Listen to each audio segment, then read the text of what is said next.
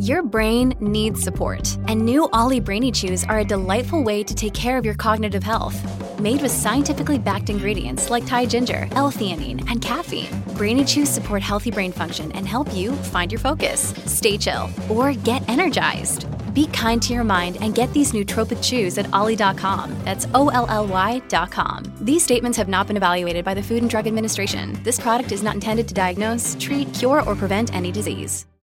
Hello, everybody. This is Marshall Poe. I'm the editor of the New Books Network. NBN listeners like to read books and buy them. So we thought we'd tell you that right now, our friends at Princeton University Press are having a remarkable site-wide sale. You can get 50% off books, including ebooks and audiobooks, with the code 50, F-I-F-T-Y, at checkout until May 31. You can save some real money on Princeton University Press books. I encourage you to go there and check it out. Welcome to the New Books Network. Hello, everybody, and welcome back to New Books in Jewish Studies, a podcast channel on the New Books Network. I'm Amber Nickel, the host of the channel, and today we're going to be talking to Roy Schwartz about his new book, Is Superman Circumcised? The Complete Jewish History of the World's Greatest Hero. And so, first, I just want to thank you, Roy, for joining us today. Thank you for having me. Amazing. I was wondering if you could start off for our listeners by just telling us a little bit about yourself.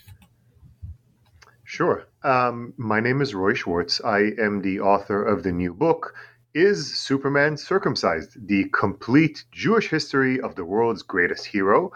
It just came out. It's available anywhere books are sold, Amazon, Barnes & Noble, etc.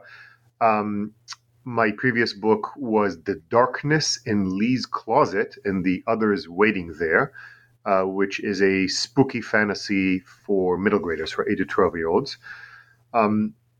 I write for newspapers, magazines, websites, law firms, tech companies, toy companies, production studios. I am now writing about pop culture for CNN.com. I have a piece coming out next week.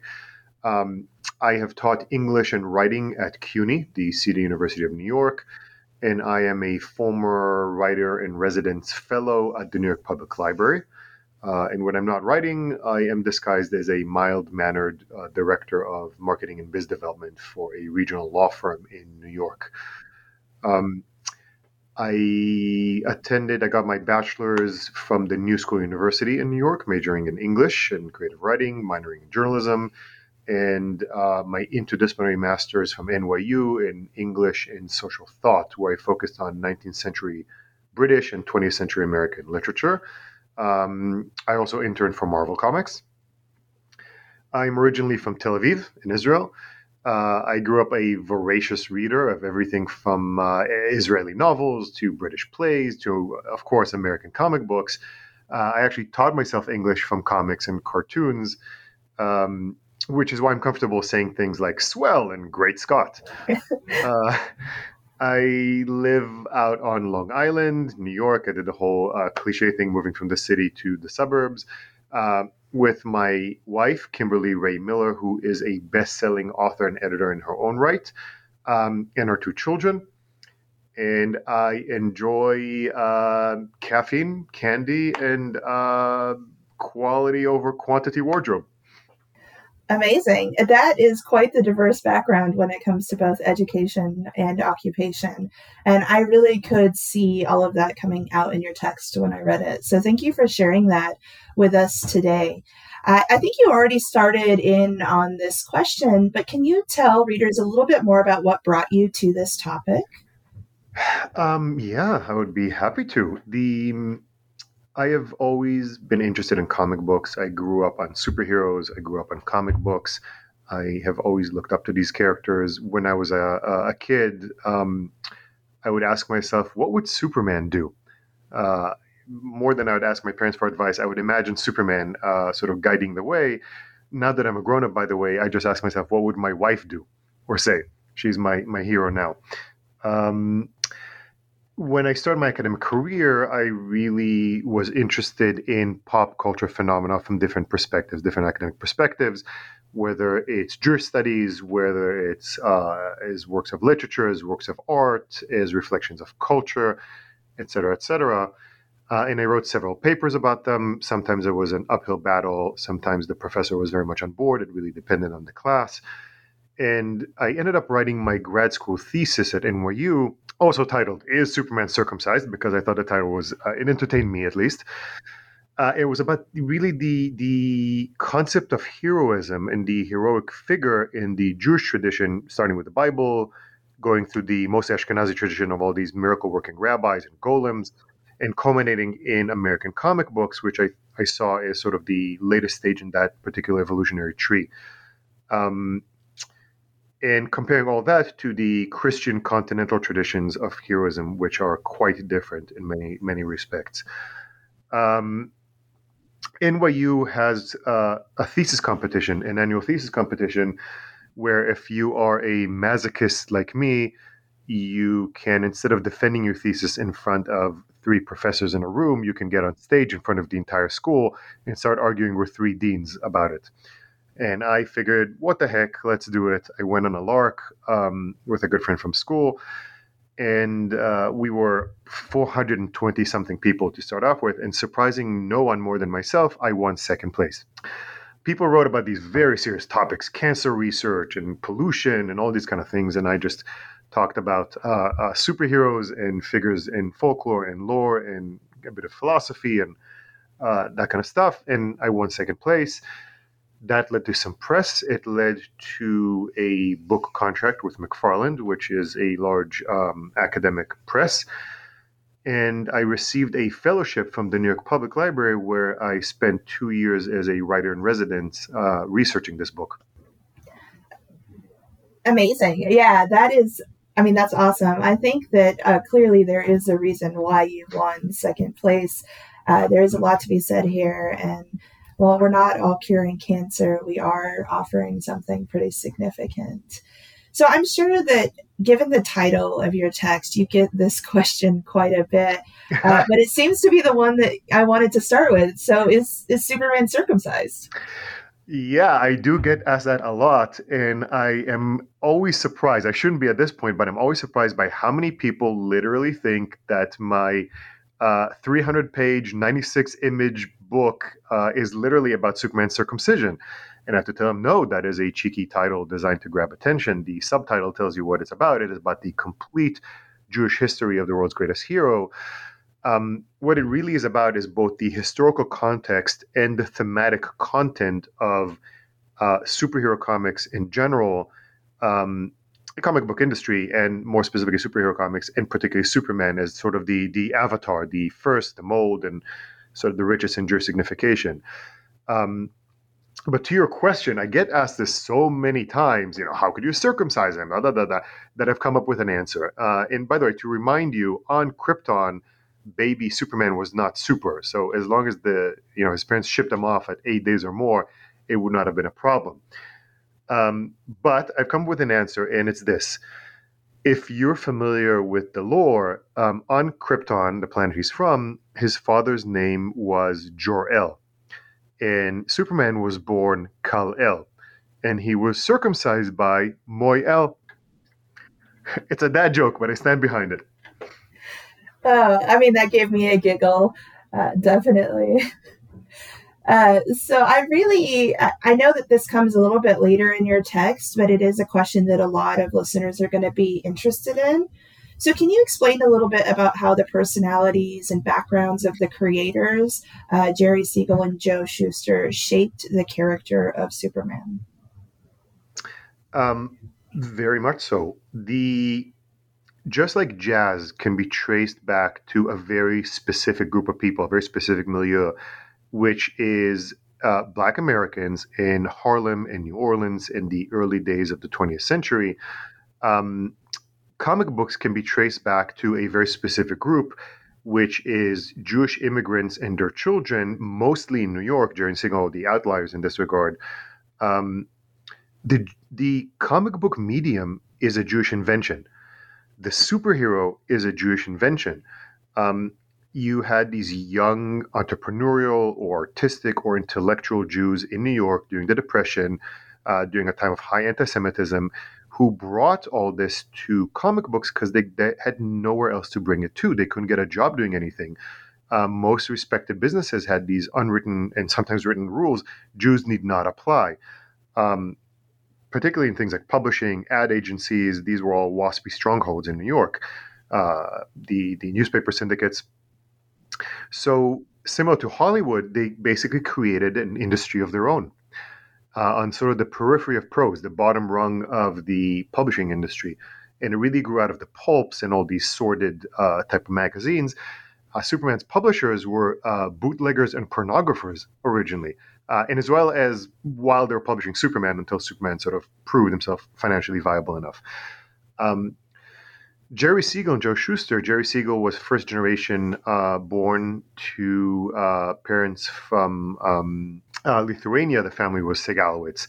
And Joe Shuster, the artist, immigrated from Canada. He was born in Toronto. His parents came before then from the Ukraine and Holland. And they met in high school in Glenville, which was a predominantly Jewish neighborhood in Cleveland, Ohio, back in the 30s. They became best friends at first sight. And at the tender age of 17, came up with the idea of Superman. And Superman himself, the superhero, was their wish fulfillment. He was very much a reaction formation to what was going on in the world at the time.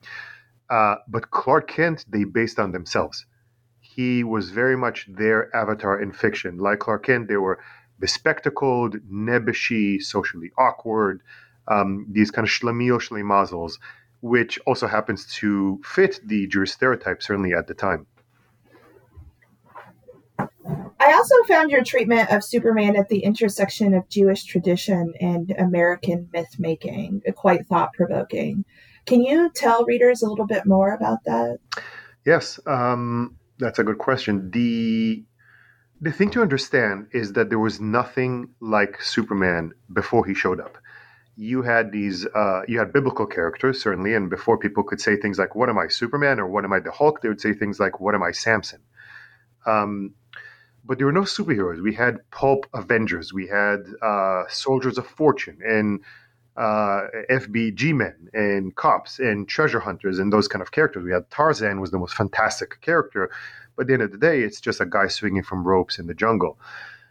And then comes Siegel and Shuster, and they create this character who's actually a spaceman who wears long johns and underwear on top of that.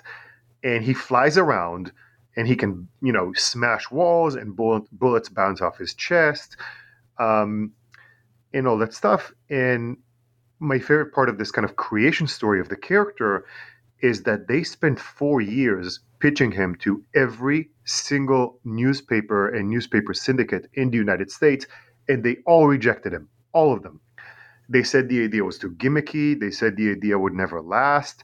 My favorite reaction was that it's too fantastical for kids to ever relate to. I just love that. There was nothing there's no precedent. This was a completely Meshuggah idea, right? And what happened, a new publisher called DC Comics, DC stands for Detective Comics, by the way, they had a new anthology coming up called Action Comics. They were approaching the deadline. They were a bit stressed. They were 13 pages short. They pulled the idea from the slush pile, the rejected pile, and said, let's throw it in and just go to press, because it was a volume business. It wasn't about quality at all. And so in June 1938, Superman debuted and changed the world forever.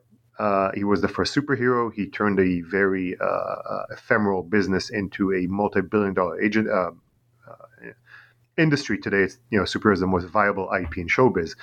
And as it turns out, the idea of the superhero is not too fantastical for kids to relate to, or for adults, for that matter. And the thing to understand about all this, Superman was created in a very specific Jewish context. His co-creator, Jerry Siegel, the writer, describes how the impetus for creating Superman was his increasing frustration with anti-Semitism in the United States, with the persecution of Jews in Europe, of which he was well aware even at that young age, the general population's indifference to everything going on, and how he drew upon his background, characters like Samson and the Golem, in creating his own super strong, indestructible champion of the oppressed. And by the way, long before Superman came to be known as the Man of Steel, his nickname, his handle was Champion of the Oppressed. And Superman was even after Siegel and Schuster stopped handling the character, which is its own sort of story, most of Superman handlers, well into the 80s, editors and writers, as well as some artists, were predominantly Jewish, and they drew upon, both consciously and unconsciously, depending, you ask three of them, you get four opinions, which is a very, very Jewish thing. They imbued their character with Jewish signification. So it's both the historical context of Superman's creation evolution, but also inevitably, like any other artistic creation, these things found their way into the content of the creation. And when you start looking at it from these things, it's sort of like it's like those magic eye pictures that were popular in the 90s. Once you see what's behind it, you can't not see it. It'll just always be there. And you start seeing these rich themes and symbolisms, some more obvious and some less so, throughout Superman's lifespan. So Superman is very much a Jewish creation born out of that specific time and place and group of people in history. So many have viewed Superman as a messianic figure of sorts, and I think that you really do a great job addressing these claims and some of these parallels. So can you share with viewers a little bit about your response to claims that Superman represents the Messiah? Thanks. Well, the big question is, which Messiah? Who's Messiah, right? Superman started out as very much a Moses figure. This has been talked about before me, and the easiest thing to point out is through his origin story. To save baby Kal-El of Krypton from the impending doom of his people, he's placed in a small vessel and sent adrift down the Milky Way. He crash lands in among thick vegetation. He's found by people not his own. He's renamed by his adoptive mother, and he grows to be a great savior. That is the origin story of Moses, right?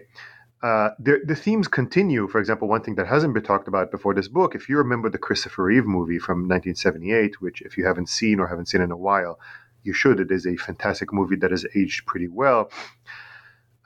When Clark Kent turns 18 and graduates high school, he crosses the wilderness of the North Pole. He has this calling where he creates the Fortress of Solitude, upon which the hologram of his father, Jor-El, manifests out of the ice, this kind of bright apparition, and he tells him about his heritage, where he comes from, who he really is, and sends him back into the world as a great savior, which he's reluctant at first, but eventually assumes the mantle. And that is the story of Moses, who crosses the desert of Midian, right? Midian, and comes across the burning bush, where a bright apparition of the mighty father comes out, and according to a Midrash story, by the way, also spoke to him in the voice of Amram, his birth father, to not scare him, tells him of his heritage, and sends him back into the world. And even the dialogue between Exodus and this part of the movie is very, very evocative and very similar. So Superman always had those themes, and it's very hard not to see a great savior descended from the heavens, whether as a refugee or as something else, as having some sort of messianic message or theme. He swoops down from the sky to save us. He's an angel, right? In later years, but Superman was, again, very much a Jewish creation, very much embedded in Jewish lore. And in later years, particularly as the industry opened up to more people and more voices, Christian themes were added. But it's important for me to note that even though in the wider public Superman is often compared to Jesus, there's nothing Christological about Superman in the source text until the 1992-1993 Death and Return of Superman storyline. Everything until there's really nothing Christian beyond the general idea of being sent by his father. And that was not even added in the comics. Those themes really start with the Superman movie in 1978, and then become more obvious and more blunt in things like the 2001 TV show Smallville, where if you look up the poster for the show is him crucified against two planks of wood. Then we have 2006 Superman Returns, and then it culminates with the Henry Cavill movies, like Man of Steel in 2013, where these things are not just blunt, they're kind of shouted at you explicitly and loudly, repetitively, just in case you weren't paying attention. So people have not only noticed this, they've embraced it and run with it. And when it's done well, it's sort of in the background as metaphor. When it's not done so well, it steps in front of the story and just becomes this soapbox. But Superman is very much a messianic figure, yeah. Your treatment of Hitler and Houdini in the same chapter immediately caught my interest. I now know how the two are related, but would you mind sharing with listeners how the two are related? Right. Well, first of all, let's be clear. They're not related literally. But yes, I just thought that given that Hitler, Hollywood, and Houdini are all a nice alliteration, which is a respected tradition in comic books to alliterate things, I thought they belong in the same chapter. What the chapter really does is give you a social historical context, because to say Superman was created during the Depression and the Holocaust is nice, but I don't know if that really conveys the mindset of the creators and what they were facing in that time, particularly not to a non-Jewish audience. Not everybody is well versed with this history. And, this was a very, very scary time to be a Jew in America. The German-American Bund, the American Nazi Party, had a march down Fifth Avenue. New York was the largest Jewish population in the world. 22,000 people, 22,000 American Nazis were marching down Fifth Avenue, threatening the same threats they did in Berlin and elsewhere, filled up Madison Square Garden. In Yaphank on Long Island, they had a giant militia training camp where thousands were training in guerrilla warfare. It was a very, very scary time. And comic creators who were almost one and all, they're predominantly Jewish, got bomb threats and death threats, and the offices got picketed and people were hanging around the lobby. That was all part of what they faced. The reason I brought Houdini, who of course predates all this, as I mentioned in the book, this is really owed to Michael Chabon's The Amazing Adventures of Kavalier and Clay, where he sort of posits Houdini as a proto-superhero, this enigmatic character, able of seemingly superhero feats. Houdini was very, very muscular. That was part of it. He had the kind of sex appeal. Harry Houdini, by the way, was born in Hungary, I think, Heinrich Weiss. So he was a tribesman. And the character of the escapist in The Amazing Adventures of Kavalier and Clay is based on him. And I basically took that and explored that more in depth and found a lot of very interesting things, like how he and his good chum, Sir Arthur Conan Doyle, creator of Sherlock Holmes, spent time together as sort of real-world detectives exposing charlatans who were doing all these seances and mediums and taking people for their money. And it's a fascinating history. Regarding Hitler, there's a particular story that I really enjoy. When Superman came out, he was very much a Jewish avatar, but most Americans were not aware of it. It just went under the radar. That was part of the goal, because an explicitly Jewish character would have been a non-starter. But who did notice it were the Nazis. And on February 27th, 1940, Siegel and Schuster were asked by Look magazine. Look was a competitor of Life magazine. It had a huge circulation, millions and millions. They were asked to write a 2-page story about Superman for the magazine. And what they did this quote-unquote imaginary story, meaning not canonical, although canon was not even a thing back then, called How Superman Would Win the War, in which Superman just basically crosses the Siegfried line, the impregnable fortified line between Germany and France. He kind of twists Nazi cannon into barrels. He swats the Luftwaffe out of the sky like flies, humiliates all the Nazis, and he grabs Hitler and Stalin by the scruff of their necks. Stalin back then was still an ally of Hitler, following the Ribbentrop-Molotov agreement, which Hitler would break like 2 months later. And he flies them over to the League of Nations in Geneva to stand trial for war crimes. And it's this 2-page story. It's tongue-in-cheek. It's featuring, it's a kid's comic book character in 1940. Who cares, right? Except that the Nazis cared a lot. And soon after, the SS had their own newspaper called the Schwarze Kopf, the Black Head, and heads. And they had a full-page article that has been attributed by some researchers to Joseph Goebbels himself, where they lambasted Superman and this particular storyline, and they accused Superman. And you can't make this stuff up, right? This is the beauty of history. They accused Superman of, and I'm quoting more or less verbatim, being a Jewish conspiracy to brainwash American youth with false Jewish values like compassion for the weak and helping the innocent. The Nazis were all about this kind of warped Nietzschean ideal of the Übermensch and the Lebensraum and survival of the fittest and all that kind of stuff. So to them, this was, of course, anathema. But not to, and this was reported on pretty widely in the United States, how these two Jewish youths, they were 23 at the time, managed to kind of ruffle the vaunted massa race's feathers and kind of poke their finger in Hitler's eye. And according to the press, although this is dubious, Goebbels even had a conniption about it in the middle of a Reichstag meeting. Either way, Siegel and Schuster had the last laugh. They trolled the Nazis back in the pages of Superman 25, where they have a story that lampoons the arguments that the Nazis made, the kind of fulmination in the Nazi newspaper.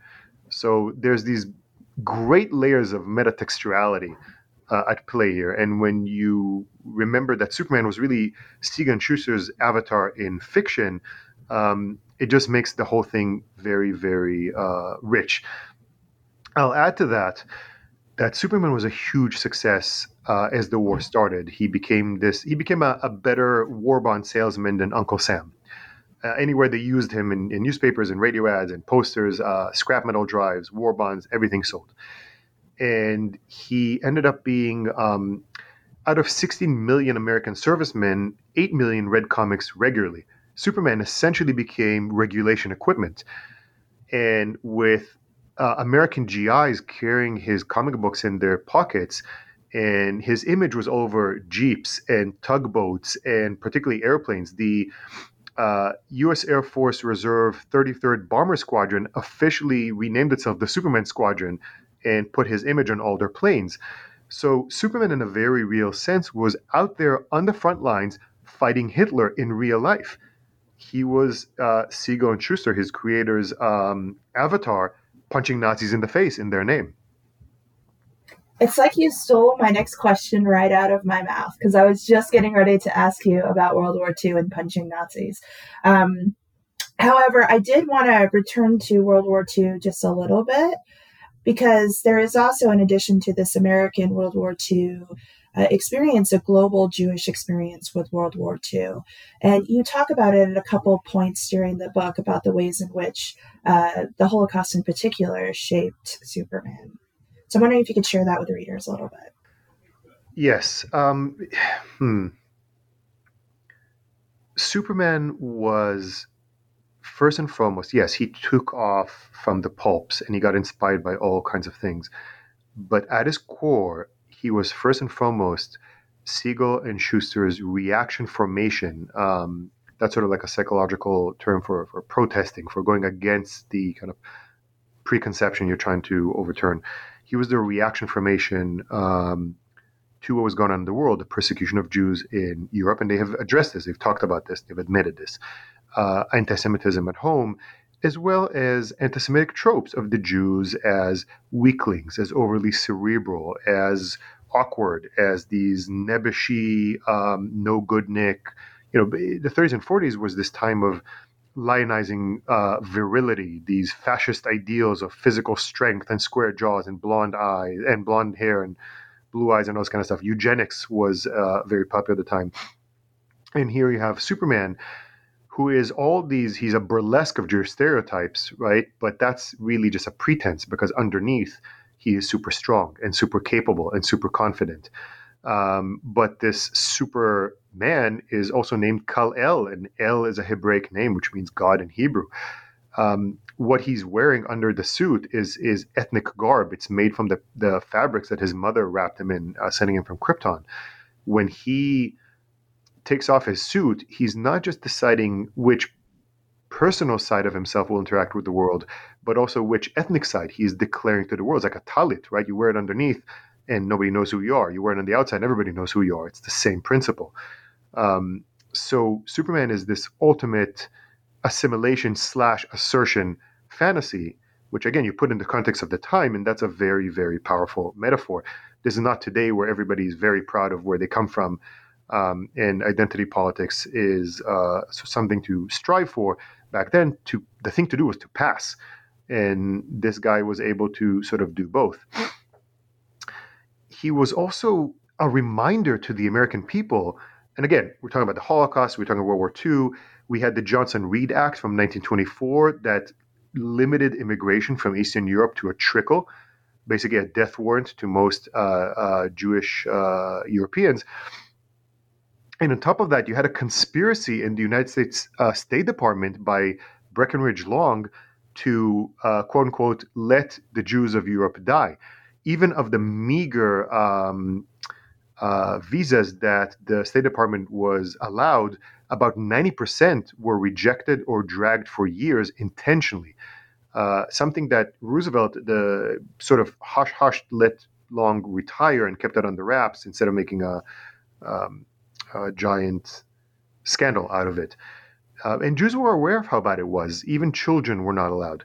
So here you have the story of a refugee, an illegal alien, technically, right? He's thrown over the interplanetary fence and he's sent to America, and he's accepted by loving Americans who take him in without a second thought and raise him on these American values. And this origin story comes out at the same time as the St. Louis, the Voyage of the Damned, right? When the ship arrived in Florida and got sent back to the charnel houses of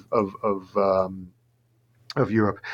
And he was a promise to the American people that their hospitality will pay off with dividends, that immigrants are not, as many at the time insistent, clannish and treacherous and ungrateful and untrustworthy. They were loyal. They just have to be shown the American way, and they become productive members of society. And he's a very, very powerful reminder today as well that, he is this all-American icon who is secretly, he's an immigrant from elsewhere. He's a reminder that being an immigrant from elsewhere is all-American. I think we've talked a lot about the period leading up to World War II or World War II, but one of the more unique aspects and contributions of your text is your analysis of Superman in the post-war period. As many of the projects that have dealt with him prior and his Jewishness prior tend to focus on the war itself. So how does Superman adapt to the post-war and even to the postmodern? Thank you for that. Yes, I am not the first one to write about Jewish themes or the Jewish historical context of superhero comics. People have written about it before me, and some of you listening may have heard about this. What sets my book apart is, first of all, I go deeper into things and I look more at the Jewish angle, historically, socially, religiously, than just the comic book history. And the other thing is that the second thing is that I focus almost exclusively on Superman throughout the book, hence the name.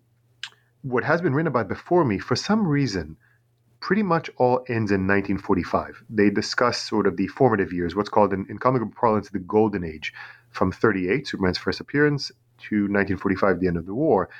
But Superman didn't end in 1945. Judaism didn't end in 1945. And the Jewish themes and the influence of history certainly don't end in 1945. And what you have are these well into to today, really, but the mass of it is during the late 50s through the late 70s. Many, many, many Jewish themes, again, conscious and otherwise, brought in by Jewish creators. And one example is during the 30s and 40s, planet Krypton, Superman's destroyed home planet, was really just a pretense for his powers. He was just a blue-collar, red-blooded, all-American guy who happens to have this kind of ethnic background that gives him powers, but he wasn't particularly engaged with it. He wasn't interested in it. We didn't know more. And beginning in 1948, really, and explored throughout the 50s, Krypton becomes this metaphor for the Holocaust, where different creators, including Jerry Siegel, Superman's co-creator, explore this metaphorically in very, very obvious ways. And Superman, we tend to think of American entertainment in the 50s as this sanitized, insouciant entertainment. We have, I Love Lucy and Leave It to Beaver and all the Father Knows Best, that kind of stuff. But Superman was not that. Superman was grief-stricken. issue after issue, he clutches his head, he cries, he is beside himself with grief and frustration. He tries to go back in time and stop Krypton's destruction and fails. He tries to learn more about his origin. He discovers Supergirl, his cousin, who also survived the war. I mean, that's a very common story that happened to my own grandmother with her sister, where somebody survives and you don't know, and then you run into them years later, or you hear about it. And these themes are heavily explored, this kind of civilization lost and trying to, and the last remnant, and trying to keep it alive and learning more and kind of revisiting the old world that got destroyed and cannot be brought back. And this culminates in a story which is one of my favorites, called The Death of Superman, in Superman number 129, which 139, sorry, which came out in November 1961. And this story was written by Jerry Siegel, Superman's co-creator. And it's an imaginary story, by which I mean it's, again, not canonical. They do these kind of what-if type stories. It's very common in comic books. Lex Luthor, Superman's archenemy, the crazy scientist, manages to finally kill him. He runs away and hides.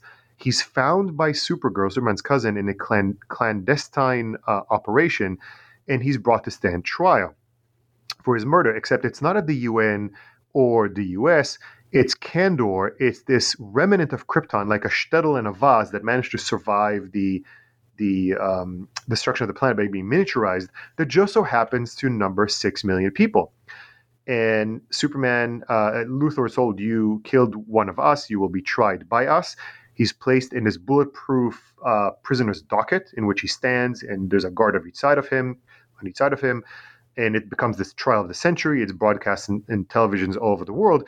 And this is, of course, based on the trial and the capture and trial of Adolf Eichmann, the architect of the final solution. And you look at this issue and you see panels that are clearly drawn with using the photos from the trial, direct reference of Eichmann in the prisoner docket with the guards on each side and the judge to his left and all that kind of stuff. And this is not subtext, this is text. At the end of the comic book issue, the judge even tells Luthor, you are the worst villain since Adolf Eichmann himself. And it's all there, and nobody has ever sort of picked up on it because nobody has looked at it from that perspective, which I thought was fascinating. And I just had this weekend, I got to talk to Dan Jurgens, the writer-artist who created the very famous in the comic book world, Death and Return of Superman storyline from 1992-1993, which sold the millions, and talked to him about this, and he found it fascinating. He got the book, and we've been emailing since. So this is all there. All these themes are absolutely there. And then we go into the 70s, and the sort of greatest creative force in Superman, the biggest influence on his mythology, on his lore, after Siegel stopped, was a Jewish writer named Elliot S. Magen, who's very much still alive and still active, who was a student of Martin Buber and of Kabbalah, who in an interview cheekily said that he regards Superman being Jewish so obvious it might as well be canon. And he borrowed heavily from his tradition in all kinds of stories, including entire biblical narratives where he just gave them a quick sci-fi spin. We learned that in Krypton's ancient past, they were enslaved by a pharaonic-sounding villain named Takane, who under the yoke of whips forces them to build ziggurat pyramids for him. And then they gain freedom using a plague of hives. That's not even, that's wink wink, but it's very much there. My favorite example of this is a mega storyline, the saga called Miracle Monday, that starts in the comics in 1979, becomes its own novel in 1981, goes back into the comics, and culminates in 1984 in Superman number 400, October 1984. And Miracle Monday in Superman lore is a holiday celebrated in the far future in commemoration of Superman not simply saving humanity time and again, but, and I quote, teaching us how to live as a free people. The holiday is celebrated in the form of a holiday dinner, of a family dinner, in which the son of the family notes how this night is different from all other nights. I believe you see where I'm going with this. In this particular issue, the father of the family is named Herzog and just so happens to look exactly like Chaim Herzog, the president of Israel at the time. He raises a glass and he says, "Let all who are hungry come and eat," which is literally the Kol Dichfin. Then Megan plays with a bit. Each member of the family symbolically puts a portion of their food onto a plate set aside for Superman's return. This is, of course, the Seder. This is, of course, Passover. And it's very much supposed to be this tongue-in-cheek use of our culture and our tradition.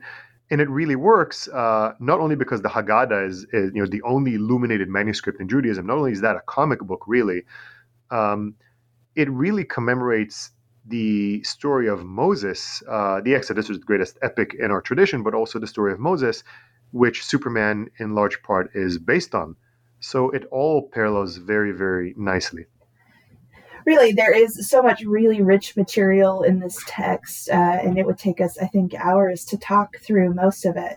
But I'm kind of curious. I'm assuming, like all authors, you had to make a few cuts along the way. Is there anything that you cut out that you really want to share with readers or listeners?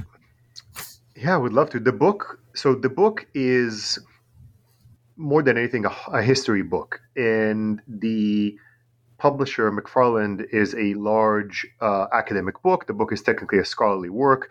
It has 41 pages of endnotes and bibliography, almost 200 sources not including comic books, over 400 sources including comic books. It was written as part of a fellowship with the New York Public Library. It's a serious, it's a research book. That said, I didn't want it to be turgid. I didn't want it to be boring and laborious to go through. I wrote it in very simple English in a way that anybody, any adult, any high schooler and above can just pick it up, read it at the beach, and have fun with it. That was very important to me. So I'm sort of having that cake and eating it too. But because of that, I also had to cut a lot of things out. And the first draft, I found so many things in research, much more than I thought I would going in, that the first draft of this book clocked in at a whopping 196,000 words. And then I had to cut that, slim that down a lot. And a lot of stuff ended up on the cutting room floor. And what I've been lucky enough is to repurpose that and find a home for it. I've been writing for CNN about pop culture and found some things. There's a piece I just did for the New York Daily News about how Comic-Con is also a Jewish invention, created by a bunch of Jewish teenagers. And the first Comic-Con was held in 1963 on the Lower East Side of New York in a workman's circle offices. So I managed to parlay that into an article for the New York Daily News. For Hanukkah, I have a piece coming out in the forward about how Green Lantern is Jewish too. What I call an illuminating tale for Hanukkah. So there's so many things. And yes, Green Lantern is actually Jewish thematically and sort of kind of literally. And I had to cut that from the book, but it ended up being an article. And as you can see, I love this stuff. I love talking about it. It's why I wrote a book about it. And there's such a rich tapestry of history with so many layers, both depth and width to it. And I wish this would be something that people would be interested in buying 3 volumes of, because I could write that, but I had to make it slender enough to be a fun read. So that won out at the end of the day. That makes sense. I was going to follow up with a question about sources, because you have such a fun source base. I mean, who doesn't want to read comics books all day? But there's also a pretty wide variety of historical texts. So can you tell us a little bit about fellow scholars that inspired you or helped you along the way? Yeah, thank you for that. I know you and I talked briefly before, and that you expressed that you enjoyed the book, and that was really, really nice to hear. Yes, a lot of the research was obviously the prime sources. So I read every Superman comic book, main Superman comic book. He made guest appearances all over the place. But I've read every Superman comic book ever published from 1938 to date. I watched every TV show episode, watched every movie. I watched the musical, don't ask. I listened to all surviving radio episodes. He had a radio show that was immensely popular in the 40s that had a staggering 2,088 episodes. I listened to all surviving episodes, et cetera, et cetera. I like to tell people it was a dirty job, but somebody had to do it. So I did all that. which was a great deal of fun. But this is also a serious book, and I did a lot of historical research. Aside from poring over the Talmud and working with a rabbi and a doctor in Jewish studies and all that kind of stuff to make sure everything is kosher from all angles, there was a lot of historical research to make sure everything is accurate and provides full context and nothing is left out. And I'll share a short story. So this is why I really received a fellowship from the New York Public Library. I worked particularly with the Dorot division in the New York Public Library, which is Jewish studies. And an example of how detailed this research was, I wanted to use a quote, not a critical quote, but I wanted to use it. It's a very famous quote from Hitler, how he says, the Jews are definitely a race, but undoubtedly not human. And it's also, that quote also can be found in the foreword to Mouse, the 1986 Pulitzer Prize winning graphic novel. And it's a very famous quote. It appears everywhere. I wanted to use it with the prime source and could not find it. I couldn't find it online. I couldn't find it in history books. I couldn't find it anywhere in the library. And again, it's not that pivotal. It's not that critical to the book, but I wanted the prime source. And it ended up that the head of the Dorot division at the New York Public Library, after exhausting all her resources, reached out to a colleague at the Berlin Public Library, who also couldn't find it anywhere, who reached out to his colleague, and we ended up tracking it in the archives of the Munich police force to a street speech given by a young Hitler in 1923 that got recorded. So, you had this kind of global effort to trace down this one little quote just to make sure we got the prime source of it.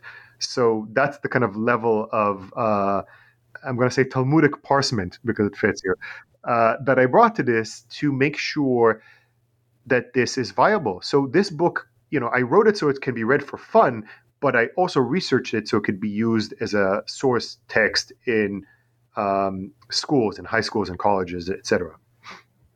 Definitely. Well, we're starting to kind of get to the end or to the wrap-up period, mostly because we're running out of time. But I wanted to close with my kind of traditional closing question. And that is, what are you working on now? What can we expect next from you, Roy? So the book has opened many doors for me. I'm enjoying doing the book tour, which is mostly virtual, but I'm also traveling a bit. So I'm doing JCCs and shuls. Now there's Jewish Book Month going on. I just came back from Detroit Comic Con. It's all a lot of fun. I am under contract, and as I mentioned, I write for different publications, and I write about pop culture for CNN. My third piece should be coming out by the time this podcast is out. And I'm under contract for my next book. I am co-writing it. I'm sort of the hired gun. So a group of people put together substantive content, and I'm sort of making it readable. So I'm under an NDA. I cannot go into detail, but it's under contract, and it's going to be a nonfiction historical graphic novel. There's also talk about turning my first book into a graphic novel with a publisher. We'll see where that goes. And I'm also, parallel to all this, because I don't need sleep, I sleep fast, have started research on my next book after that, which will be presumably a YA fiction, a sort of an adventure YA book. So I'm busy. Yeah, very busy. Plus, you also have a full-time job doing other things that are not writing. So I don't know when you do it all. I want to take a moment just to thank you for taking the time out of your day to chat with us today and share this book, which is amazing. Just once more, for those that are listening, it's Roy Schwartz's is Superman Circumcised, The Complete Jewish History of the World's Greatest Hero. And you can pick it up at all places where books can be purchased. So thank you for taking the time today, Roy. Thank you for having me. Thank you guys for listening. It's been a pleasure.